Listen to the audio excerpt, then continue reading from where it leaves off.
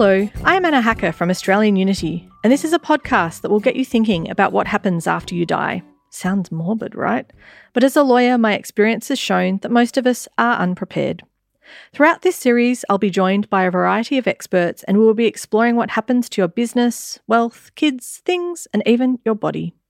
Today, we will be reflecting on the past year and the impact that COVID-19 has had on lawyers in the US, managing the professional with Masha Dungog from Withers Worldwide, how we deal with clients remotely by talking with Amy Revell from The Art of Decluttering, and how we manage the private with an extremely personal discussion with Jennifer Petruni, AM QC, about how she dealt with the process of having a family member pass away during lockdown. As such, this episode carries with it a warning. We have links to support in our show notes, but if this episode affects you, please reach out and seek help. First up is Masha. Masha has already been a guest on season 1 of What Happens When I Die, and a partner in wealth planning and tax at Withers Worldwide, where she advises across many areas of specialist tax law, but has a special interest in the ways that US expats are dealt with from a tax perspective overseas, as well as vice versa. So how Australians and others have their assets dealt with by the IRS. Masha is going to provide us with insights into how COVID-19 impacted her practice, as well as how it made her clients reconsider what happens when they die from a tax point of view. So, welcome, Masha. Thank you for joining us again. Oh, Anna, you are my favorite podcaster of all time, and I'm always happy to join you. Thank you. It's glad to be speaking with you again after a whole 13 months or 14 months of the weirdest thing that's ever happened to all of us. Oh my goodness, you could not be more right. Thank you for those words. I know that unfortunately today we're not having you in the office, given we have quite a few travel restrictions to Australia, and I'm sure that there's a lot going on around you anyway. I know we actually spoke, I remember one Saturday we had a chat and it just was a bit surreal, wasn't it? Because you couldn't go out. You didn't want, understandably, you know, that you weren't wanting to go out because of the increasing numbers, and that was kind of even before it got really bad. So what has the last year been like for you? Well, we actually benefited, Anna, from the fact that we are here in San Francisco. We've got the tech companies are all around us. We've got, you know, the Googles, and we've got the Yahoos, we've got the Apples, and, you know, we also have the tech startups, the Hangouts, and all different kinds of apps that we could use. So we kind of, I think, at least for San Francisco and California, we pivoted quickly because we had the technology base that was here in San Francisco. We were already using Zoom. We just didn't use it as much. Now we use it a lot, right? Earlier on in the pandemic, there was Skype. Yes. And then we also were able to leverage off of our electronic databases. Withers, in particular, my firm, was already shifting into a digital kind of business environment whereby we were having less actual documents files and more electronic documents. Yeah, very difficult for a lawyer to not have files all around you. We still have people that actually cannot work without the actual printout. And hey, you know what? Whatever works for them. But now we had to make sure that there was a commitment to digital, because now you see that files get transferred faster on digital. But then, you know, the signings were interesting, right? Because we still had to have actual will signings, and we couldn't be there to notarize the document. So we had to arrange for... How do your will signings work? Because, I mean, in Australia, we have a will maker signs, 2 witnesses sign at the same time in the same room with the same pen. When you say notarized, is that how our witnesses don't need to be authorized in any way? It can be your neighbor, it can be anyone. But is that the same process where you are? No, it's very different. We, in California at least, we have a formal notary that has to be licensed as a notary.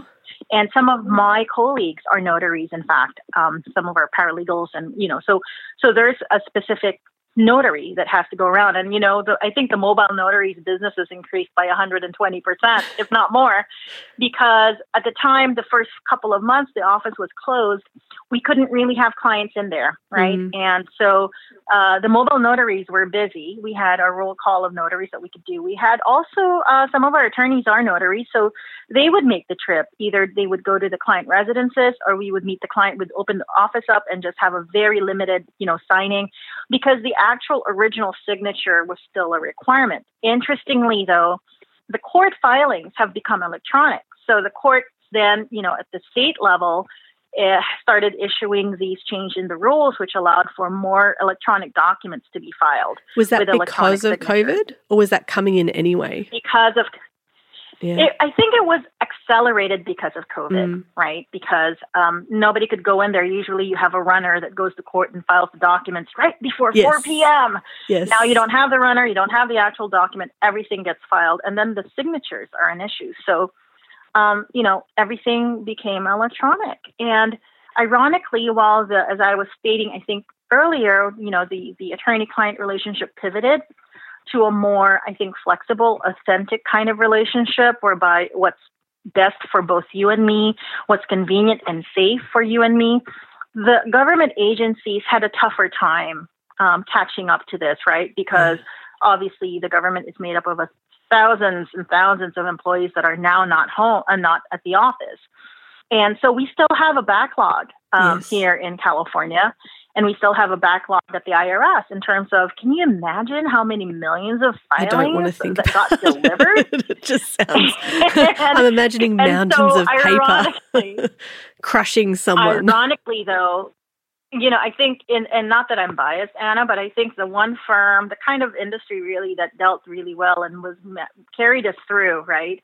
Aside obviously from the frontline workers who rightfully deserve all the accolades and acknowledgement for the sacrifice. But hey, what about the tax firms, man? What about the CPA firms and the tax firms and the law firms that kept everything going? Yes. Having those economic plans put in place and having the filings done, you needed to talk to a CPA. You needed a lawyer to draft the documents.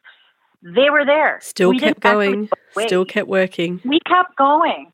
We're not frontline workers. I'd like to say we're backline workers because they were in the front lines and we're in the back lines making sure everything still got filed and everything got tied in and all the documents were there. But it is an interesting relationship whereby everyone became suddenly aware of how interdependent we really are with one another, right? Absolutely. And I think that's where, so similarly to your runners, we have city clerks where you have someone who used to physically go to the court, they would file, you physically took affidavits to get stamped and you had something that was, actually in your hands. And the irony was so across Australia, and it started here in South Australia, the probate system moved online. It was followed last year by coincidence by Victoria. And so just after we had our first lockdown, we had an electronic probate filing system. So we don't even get a probate parchment anymore. We don't get a physical document. It's all electronic. And the electronic filing of court documents had been happening as well for a little while, each state slightly different, but it was just the perfect timing. And I have to say, my team as well, we just happened to have implemented electronic filing systems and file management in January of 2020. And my team all just said, they did not want to lose their paper files. We're all lawyers who we love having the document, as you said, document in front of you to actually mark up. But they said it was the best. They were by just that luck of having had it come in a few months before. We were used to working electronically, not needing something physical, and it worked seamlessly then with the court system. And we have a bit of a the backup of the system as well, because the priority is on getting criminal trials through, which means all of the other work, such as in our area, in equity and trusts, we have a bit of a backlog, but they're certainly working through, and hopefully there'll be some, a lot of advancements simply because it's electronic instead of people physically going and queuing and waiting in a court.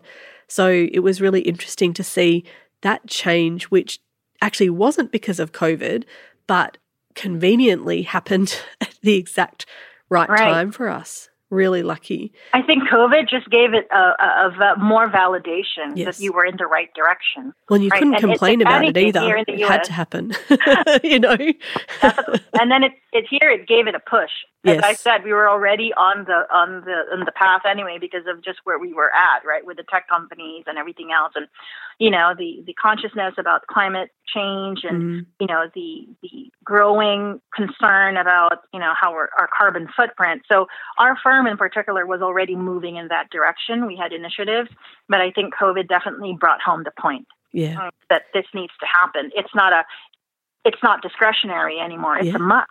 It's how we have to do business for them moving forward, because not only is it faster and hopefully expedites, the transfers of documents and the filings, but it also is safer. Yes. And that was, I think, the new equation that we never thought about before.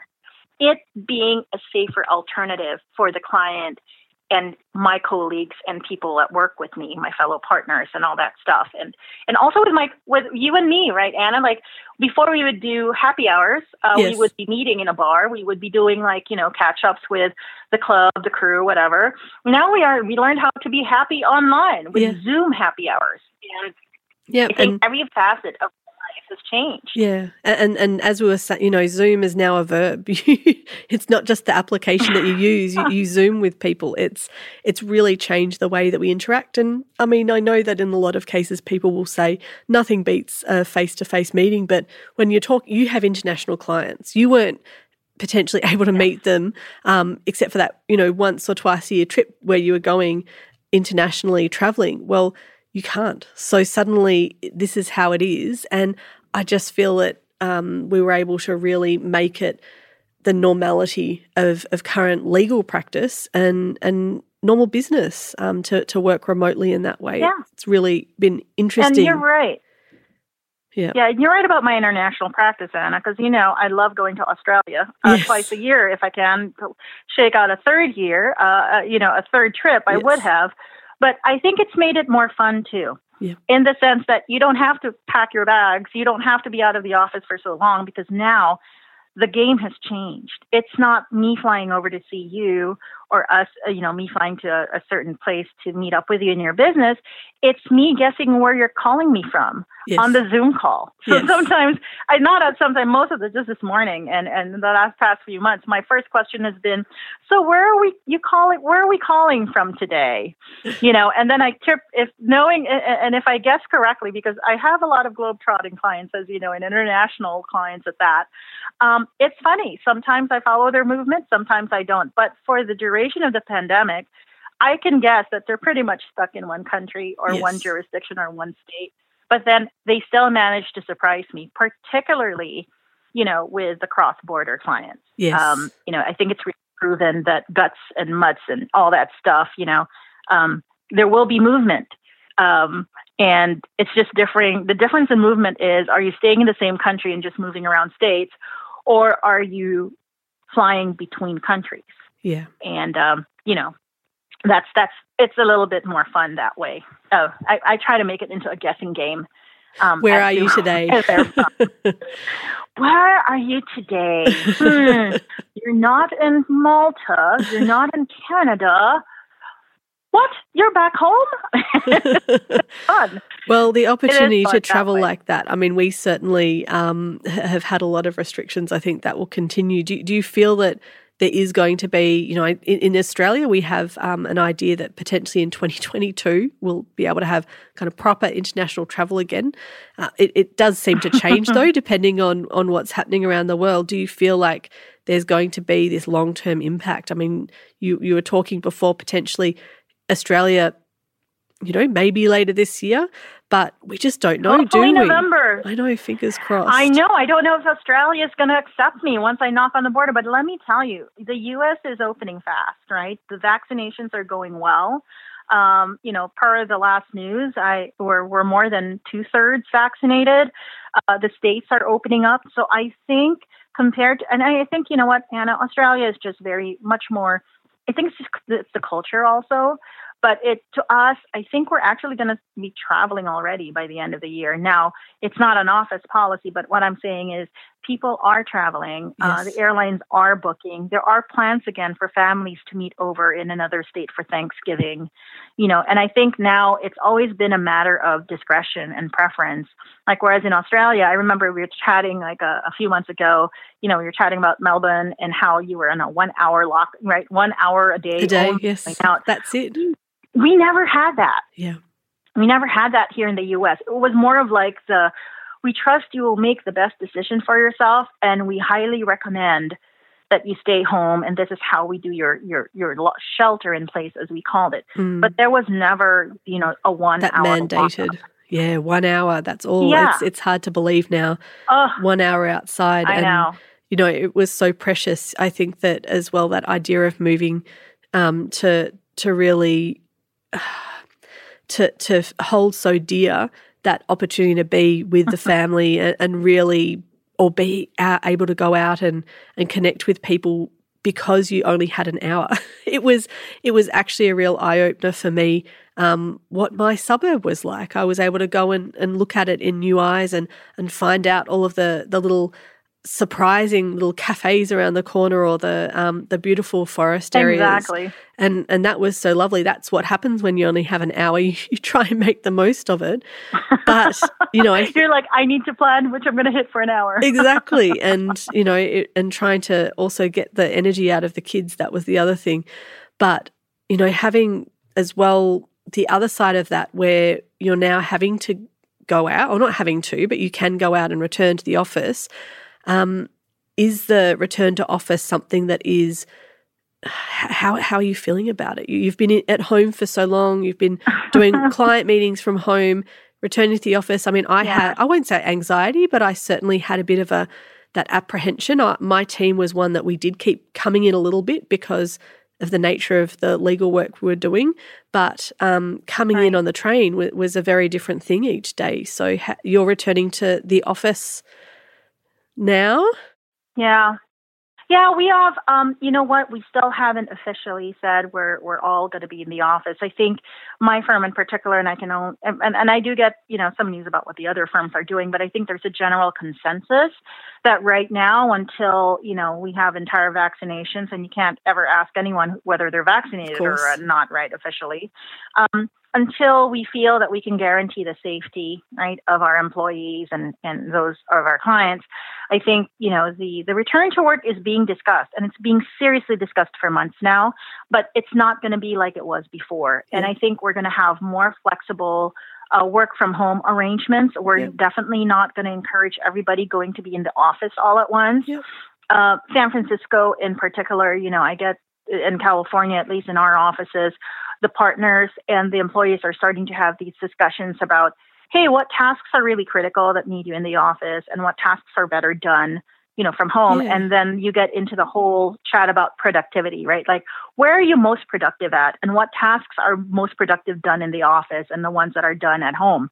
And public transportation, you raised a very good point. I was just in a chat with our office manager this morning about how does it feel to be riding into work for, you know, with BART. You know, we have, you know, buses here in San Francisco. You know, the transportation is, you know, key to reaching the city. Either you ferry across from the other sides of California, Northern Cal, into the city, the Bay Area, into San Francisco. You either ferry in, you train in, you public transport in by bus, or you bike. Like, or you do the car. And I think it's definitely going to change, Anna. We're not going to go back to the world pre-pandemic.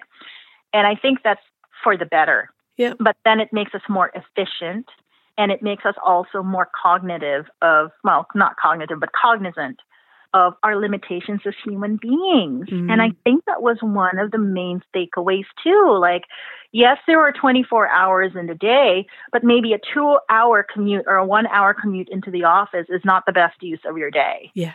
You know, and getting that opportunity to really wind down, you know, the real work-life balance. I think we saw what that actually means. It's not, as you say, commuting in and out, you know, an hour each way, losing 2 hours. It's, I can stop work and immediately go and spend that time in the park or go for a walk, and that might not be every day. I can be in the office 2 days, but then I know that I get that greater flexibility, and that flexibility I think is absolutely going to be a long-lasting impact of what COVID was, and the impact that it has on the way that we work, particularly as lawyers. I think that being able to be at home and be, as you say, that where you're productive. That's the focus. It's not you must be in the office or you must be at home. It's where can you do your tasks the most effectively, right? And how are we going to structure that? It might be different for each person, different for each role.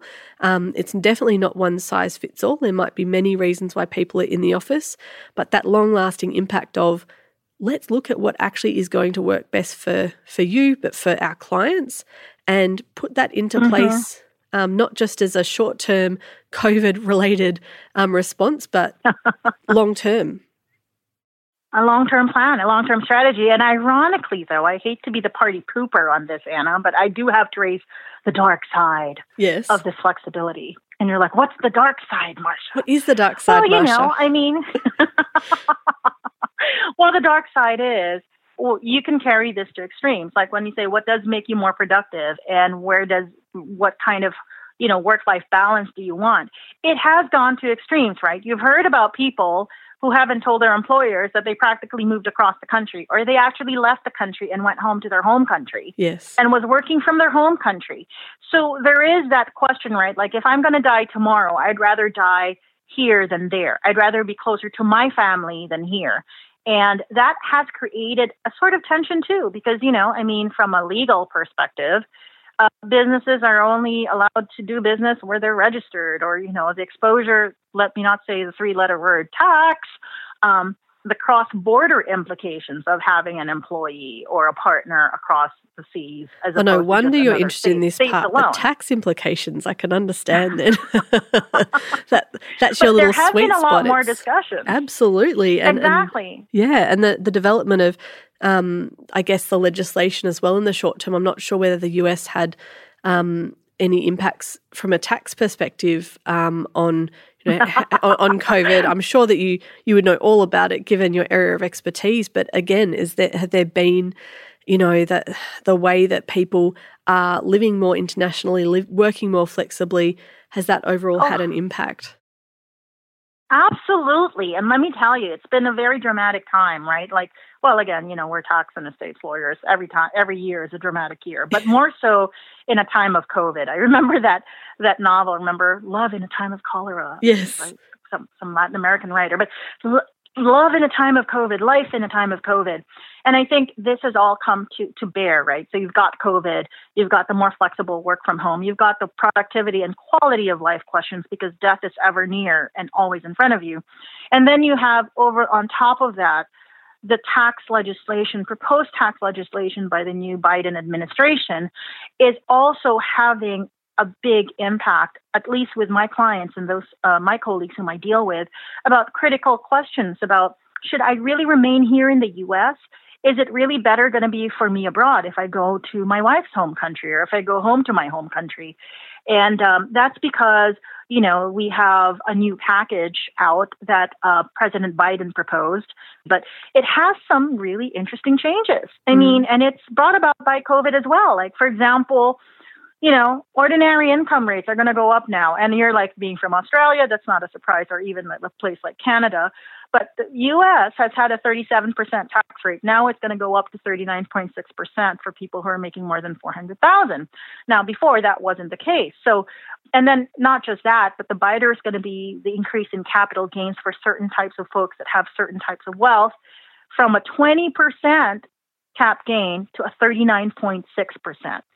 Wow, so that's a huge change. Crazy. Yeah, and I could imagine that's a huge change. Yeah, and those are things where people, probably realize, like in Australia, you need to get advice to understand what the implications are for you, and also how you can look at making sure that you're not paying too much, that you've structured your assets properly, but also that you're paying the right amount. So not overpaying and not forgetting to pay, because I'm sure that's when as well there's lots of issues where, you just have to get advice, I'm sure, with these changes. Oh, definitely. And there's been a lot of chat, right, because of the COVID and thinking about where your ultimate life is going to be, where you want to die, where you want to retire. And now that you have a work-life balance initiative that everyone recognizes, where would you like to live, right? So we have a lot of questions about second citizenships, right, where, sometimes you just feel like, hey, I just want a second passport, right? I just want to know that I have an option, that if things go kind of crazy and nuclear here in the U.S., that you have a plan B, or maybe that is going to be your plan A, and this is just going to be your plan B. Countries like Australia and New Zealand and Canada, return to the home countries where many of our productive U.S. people have been working. Some of them are staying there for good. So there's a lot of discussions, and it's all like as advisors. And I think we just have to be able to parse through, right, a 1 hour or a 30-minute sit down with their client and say, what are the issues that he's really getting to? And what is we really boiling down to? A certain discussion about, hey, where would you like to work in the next 5 years? Yes. Will come into foray a host of legal issues, right? Yeah. Like trust and estates. Dear Yes. me, if you were to die in another country, do you have a will? Yeah. If you were to die here, how much are you going to get taxed? We don't know. We have some estate tax changes that might be coming up. We have some income tax changes already coming up. So do you have a trust? Do you have this? Do you have a power of attorney? Do you have durable health life insurance? Do you have durable health directives, powers of attorney and advanced healthcare directives? And maybe do you have life insurance in place?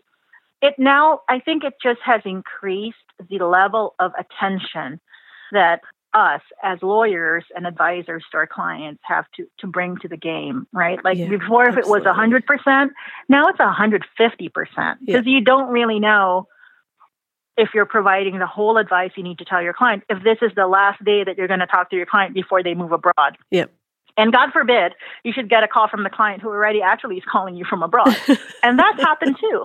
Well, of course, there's why get the planning before you move. I'm sure that's the most common frustration when you think, if I just had known a couple of months ago, we could have done this and this. But I think that, overall, whenever we talk, I think, this is all about making sure that you know that you're talking to the right people. And I think that this idea of, tax law in times of COVID, well, we need to make sure that we have the right advisors helping us. And as always, Marsha, this has just been such a pleasure speaking to you. Thank you so much.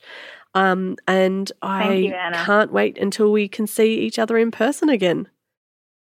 Well, it's back on November. I'm hoping on my lucky stars that we get to actually get caught up in Melbourne, you and me, back at the Langham, having a nice cup of tea. How's that? Absolutely. I can't wait. Let's book it in. Thanks, Marsha. We certainly will, Anna. Thank you. Thank you.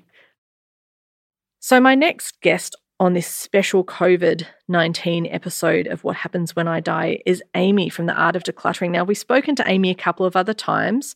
Today, the focus is going to be on how COVID changed the way of operating her business.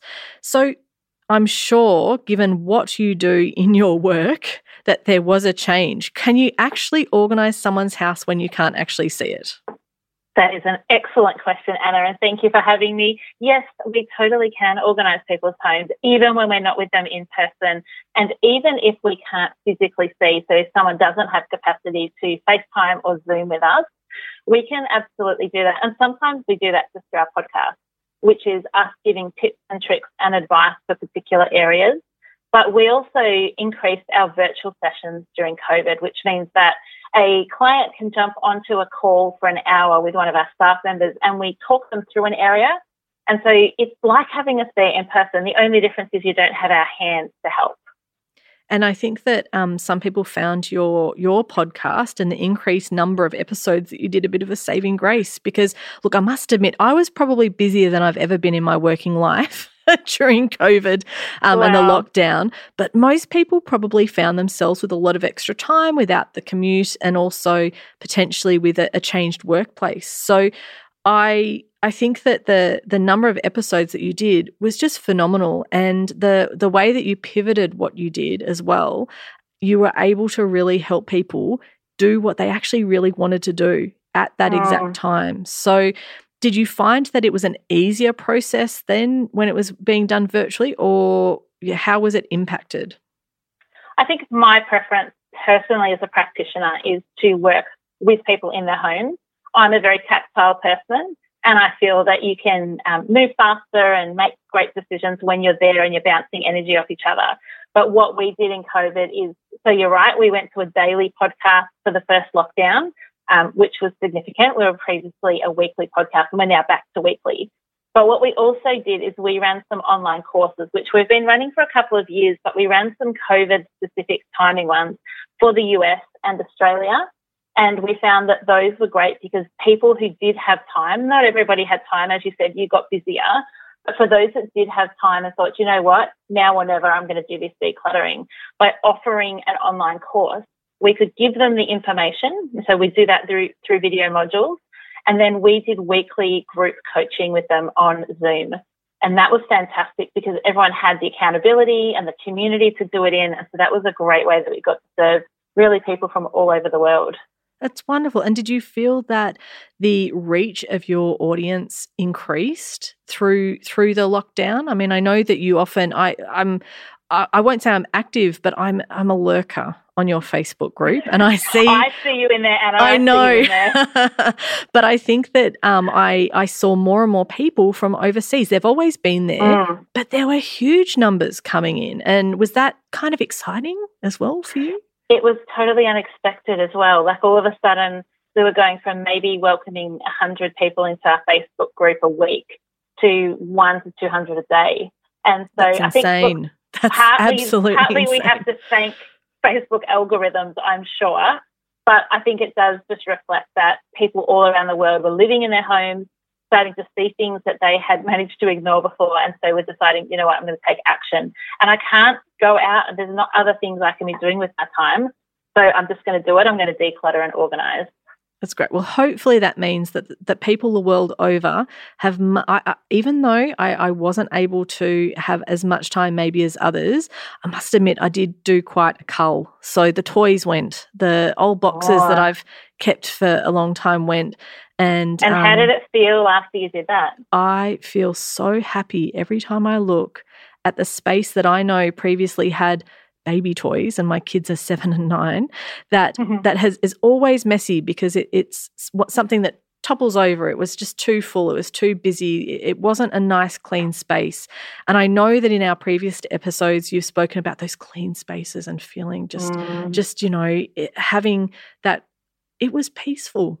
It was so lovely. And so even though I wasn't able to commit as much time as I would have loved to have done, just those little things were so enjoyable because they are still enjoyable every single day. When I come home, I love where I live. And I really do thank you for helping me make sure that I focused on what was important when it came to, I don't have a lot of time. What do I focus on?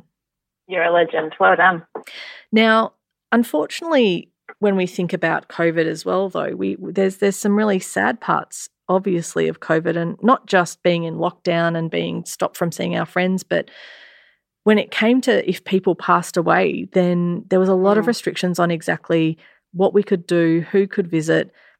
Now, I'm not sure if you actually had to go through that process with anyone, and we spoke last time about that idea of clearing houses and hopefully doing it before so that a person can be involved and be really mindful about what they're giving to loved ones and to friends. But did you have to assist anyone during that period when it was all remote and people were really probably restricted from even going and assisting someone to not just if someone passed away, but potentially downsized or moved into an assisted living facility? And I think it was such a different way of processing grief as a humanity that we've had in the last 12 months. We've seen a real flow onto that of people collecting and holding onto possessions of people that have passed in the last 12 months more than they would have at any other time. So what we're finding is lots of, I wasn't able to be there in Mum's last week. And so once she passed away, I just got a shipping company or a moving company to put everything in my garage. And I've heard that story over and over again. Mum passed away 3 months ago. Mum passed away in June. And that story of, and now I have all their stuff. So previously, when we weren't in restricted times, you would perhaps be going through a little bit of that with them and you'd be having the stories and things we talked about in our first episode. But without that, people are placing much greater weight on the physical possessions themselves and therefore finding it a much harder task to declutter them. So we're doing a lot of just saying to people, just give it 6 months, give it 12 months. Let's tackle some other areas that aren't as hard because you actually probably haven't got to grieve in the way that you usually would have. And so the attachment to the things is a deeper connection than perhaps it would have been any other year. That's just so not just insightful, but I guess I hadn't thought about that process until you just went through it then. And that idea of not being able to go and physically do what you'd normally do, it's just delaying grief, isn't it? It's not allowing people to deal with it. And that's sad. Yeah, and getting rid of all the things is not the solution either. Like, I'm a declutter coach, so I love a good clear out like no one else. But when it's at detriment, when it means that you have a double grief, so you're grieving that you've lost your brother, for instance, and then doesn't have the things to process, that's actually not the most helpful thing for them. So the most helpful thing may be time. So whereas usually people can often be ready in 6 months, maybe at the moment we actually need to allow them a bit longer so that they can grieve properly and feel that they've had space.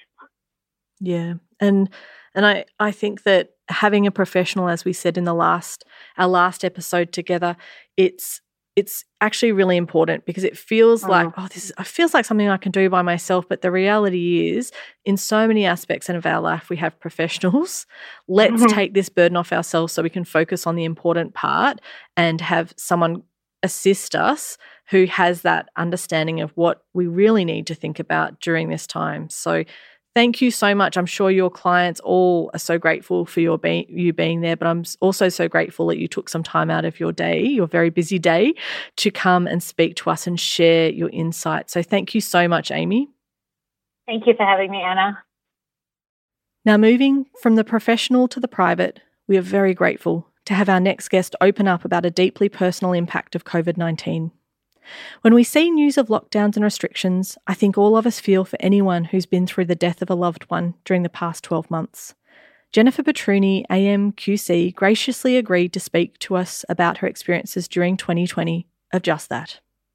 So, Jennifer, I think that there's all sorts of ways that COVID-19 impacted jobs. It impacted the way we interact with people, the way we connect with people. But there's certain areas of our life that impacted potentially more. And one of the purposes of this podcast is very much to give people some insights and understanding, maybe that they wouldn't normally get into what happens when I die. Now, during COVID, you did unfortunately have to experience one of these more personal impacts of COVID-19, the restrictions. And I'm very grateful that you've been willing to speak today about this. I think that it's probably best that you talk rather than me because it's not my story, but I'm happy to come in if there's any point that you want to. Oh, that's fine. So on about the 8th of September last year, my brother was found dead in his home in Gaffney's Creek. Gaffney's Creek is in the middle of nowhere. It is about an hour and a half out of Mansfield in the high country. So it was the thing about my brother he's my only brother. We're 17 months apart. He's my eldest brother, and both my parents are still alive. They're both about mid-80s. Dad has been remarried for 30 years to Pam. And it must be the worst thing in the world to lose your child, your son. So my reflection on it is the shock of it. Really is the thing that was the lasting impression with me. My brother was found on a welfare check by the police. And, it was in the middle of lockdown, and I spoke to the policeman, and he said, I said, oh, well, I'll come up look through Greg's things after lockdown. He said, no, you'll be coming up in the next couple of days. I'm like, oh, okay. So despite the fact that at the time there was the Ring of Steel, we were only allowed to go 5 kilometres outside our house, we just my husband and I got in the car and drove to Gaffney's Creek. The wonderful thing about country towns is that they come into their own at this sort of time, and particularly the country police. Anyway, so we went up there, cleaned up Greg's stuff. And then, of course, the thing about death is that you really aren't given any time. the first thing you have to do is you have to get together, you have to tell people. I was in the middle of a trial and I just rang my junior and I said, Georgia, you're going to have to, it was just about finished, so I just said to her, you have to finish it. But then there's things to do. There's so much to do. And you haven't anticipated that this is going to have to happen. So Greg, my brother, didn't have a spouse. He had 2 adult girls, 26, 27, who lived in Sydney. So, we had to do the death notice. And it's interesting, you can't just put a death notice in. You have to have a funeral parlour involved first. So we have to find the funeral parlour. And then it all just happens so quickly. You have to put together an order of service and you haven't thought about it. You don't, you have to find some music. You don't know, there was 3 pieces of music and you think, what sort of music would he wanted? And then, a poem or something like that. So now I've organised my parents. I've said, Rush, I want to know all these things now. It's too late to know it after you've gone. And then, the funeral itself, there were only 10 people allowed to be at the funeral. So, you start thinking about, right, who's in, who's out. Which is a hard thing anyway, to be thinking about organising a funeral, on top of which thinking, how am I even going to make this decision? Yes. You made the decision, or did you help people to come together? And at the end of the day, only his best mate was able to be there.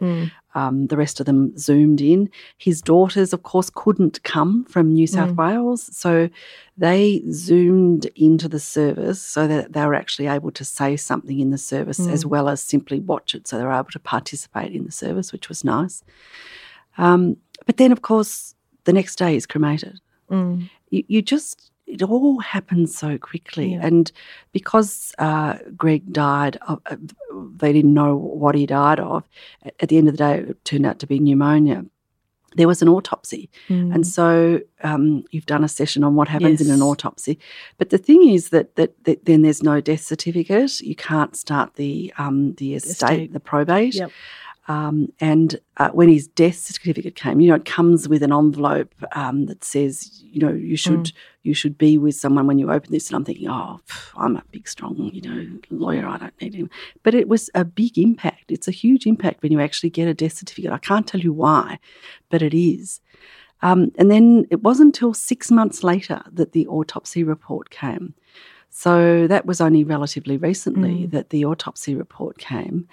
And, that's, if you start thinking too much about the writing on the autopsy report, you start thinking about what actually happened to your brother's body in the process, which is not really a good thing to do. So I hope my parents don't listen to this podcast because I haven't sent them the coronial report, the autopsy.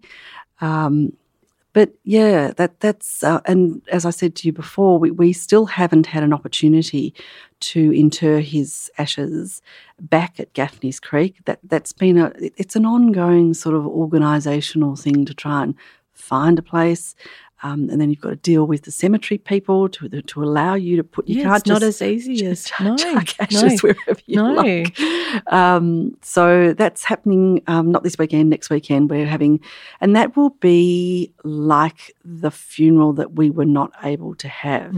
So we'll go up to Gaffney's Creek, which, as I say, is an hour and a half out of Mansfield. So it's up in the high country there. And we'll have some sandwiches and stuff on his property as well and say some nice words, and all his mates will be able to be there and his daughters. So I don't know whether you were able to go and see your parents physically or whether it all had to be virtually, talking to them. And obviously your nieces, you couldn't see them because they were in another state and we were completely restricted from travelling. It must have been very surreal for them. To attend your father's funeral via Zoom. I mean, how weird is that? And not actually being that far away from there. So if they could have been in a car, they could have been within a day, I guess, or so, being there, but knowing that you're not allowed. And obviously we did see in the media that I think some of the most emotional discussions during the restrictions and the lockdowns between the states was where there was a prevention of someone going to attend a funeral. And I think every time we would see that, you'd think, I just feel so much for those families. But it doesn't as you say, you are learning as it happens. You've never been through this experience. I'll be before. much better next time. And hopefully there won't be too many more next times. But I think that's the learning that you get, unfortunately, because you're thrust into it and you become a bit of an expert on, now it'll be this will be the next thing. As you say, I mean, I think every episode I ever do on this podcast is planning is so critical, but planning for your own funeral is difficult. It's definitely something people put off. Yes, and because it's a reflection of your own mortality, isn't it? You think, oh, that means I'm going to die, so I won't do it. Well, I've made sure both my parents have now, because Greg, of course, died intestate. Not of course, but he died intestate. So we have that whole issue of we can't access his bank accounts. We don't know what he's got there. We can't do anything really with his property until we get probate. And I'm using local solicitors at Mansfield who have been fabulous.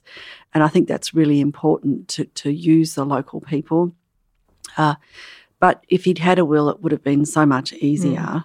Yeah. And so intestate is where people, and I have talked about that in other episodes, but it's where people pass away without a will, without a valid will. And the legislation in each state sets out how an estate is distributed, and it doesn't automatically mean that someone has the right to make decisions, close bank accounts, deal with property.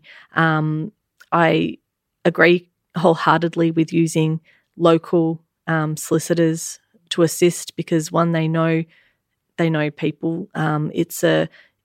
I think if you look at any area of law, and look, there's probably others that are very personal. Obviously, family law is very personal, other areas, but this is dealing with people at their most vulnerable. Succession law and estates, wills and estates, and having people that are part of a community when it's someone within a community that's passed away, I think is really important, because it's really, well, it's also probably the thing that they do the most of, because it's unfortunately something that that does come up. I would say, it would be very helpful if people could have a file somewhere that says, these are my bank accounts, these are the shares I have, this is the property I have, and you'll have your will, yes, but then there's the little things. I'd like my sapphire ring to go to my daughter. I'd like, the statue of whatever to go to my son. To have a list of that, to have something, what you want in your funeral. I want these songs played. I would like this poem read or this psalm read. Those sorts of, if you just sit back and think, okay, if I was run over by a bus tomorrow, what would my administer, the people who are looking after my estate, whether it's your children or whoever, what would they need to be able to finalise my affairs? Who is my accountant? Who is my doctor? Things like that. A bit of a, well, it is a plan, but I think that I certainly speak with a lot of clients who have listed a lot of those things. The funeral's still the one that people don't think about a lot. And having said that, I have had the opposite. I've had people who have step by step said exactly what they want to happen, exactly the pieces of music and the psalms to be read, the readings, who in a lot of cases, and all I can say is that is extremely helpful for people going through something that is the last thing that you have to do it, but the last thing you really want to do at that point is deal with the actual practicality of putting together a little book for someone's funeral, and not just putting it together, but thinking of which photo should go here, yes. Which person wants to do this, and it's so emotional. It's something that you have a very short amount of time to organise. So, and I found the funeral directors, I won't name them, but gee, they were good. You would expect them to be, but just the way they dealt with us as a family, and you've got to take in clothes for my brother to be put in a coffin before he's cremated, and picking out what clothes and socks and jocks, it's like, okay. But they, and he was involved in Rotary, so we put a Rotary badge on his lapel and stuff like that. The funeral directors were just fabulous. The right tone and between professionalism and yet friendliness. And, they provided a celebrant. It seems weird to me that you have a celebrant at a funeral. It's not a celebration, but, it is a celebration of their life. And I was really impressed as well with how the celebrant picked up very quickly on, who Greg was and ran, you would expect it. They're professionals, but I must say I was very, very impressed with how that was all done. And I think that they're probably in this area of work for a reason, because you would have to be a very particular type of person, I think, to feel comfortable talking through exactly what happens and be very specific, because as you say, you've never been through it before. You really need a lot of guidance, and you know that it has to happen. It has to happen really soon as well. And the one thing, well, not one thing, we were not able to have a wake, which was also a bad thing in COVID. So the 10 of us who were at the funeral were able to have a cup of tea or whatever. But, the thing about a wake is that it is a gathering of the clan, and everybody can share stories and all that sort of stuff. So that didn't happen, and perhaps that will happen, we hope, in the next couple of weeks. But I can imagine, with big families, I'm a small family, so it was only Greg and myself and my parents. But can you imagine if there's 6 children, who 7 children and, parents, who do you say, well, sorry, you can't come to the funeral? Yeah. Just awful. I can't imagine what it was like having to actually go through it. So I'm so grateful that you've been willing to talk about what happened, your experience, and I guess the uniqueness of dealing with something that is traumatic already during the times of our lockdown and COVID-19. So thank you so much, Jennifer. Oh, good on you, Anna, for doing this series. It's so important that, we don't talk about these things, but it's important to know about them. So, good on you for doing it. Thanks, Anna. Well, there we have it. Not an episode we could have ever imagined needing when we first thought of this podcast, but one we felt was really needed at this time to all understand COVID and how it's impacted what happens when we die. Thank you once again to all my guests, Marsha, Amy and Jennifer. It's a joy to speak with you all, and we appreciate all your efforts in joining us on this journey. From the impact of COVID-19 on the way that US practitioners work with their clients, how professional organisers helped clients to grieve differently, and the personal journey of Jennifer in dealing with the death of a loved one during a pandemic, managing restrictions and using technology to connect with family far and wide, this episode probably makes many of us reflect on what 2020 and beyond means for us professionally and personally, and how we've adapted, pivoted, and grown accustomed to the virtual. And so ends Season 2 of What Happens When I Die. I hope you've enjoyed all the episodes, but particularly this very special focus on COVID-19 and its impact on these topics. As always, if you've enjoyed the podcast, please take time to rate, review and subscribe wherever you listen. We've been blown away by the reception to our podcast and would love to hear from you. You never know, you might even appear on a special listener episode and finally get answers to all your pesky estate planning questions that are currently sitting in the too hard basket. So if you have a question you've been dying to ask, sorry for the pun, please send it through to whwid@australianunity.com.au. And as always, thanks for listening.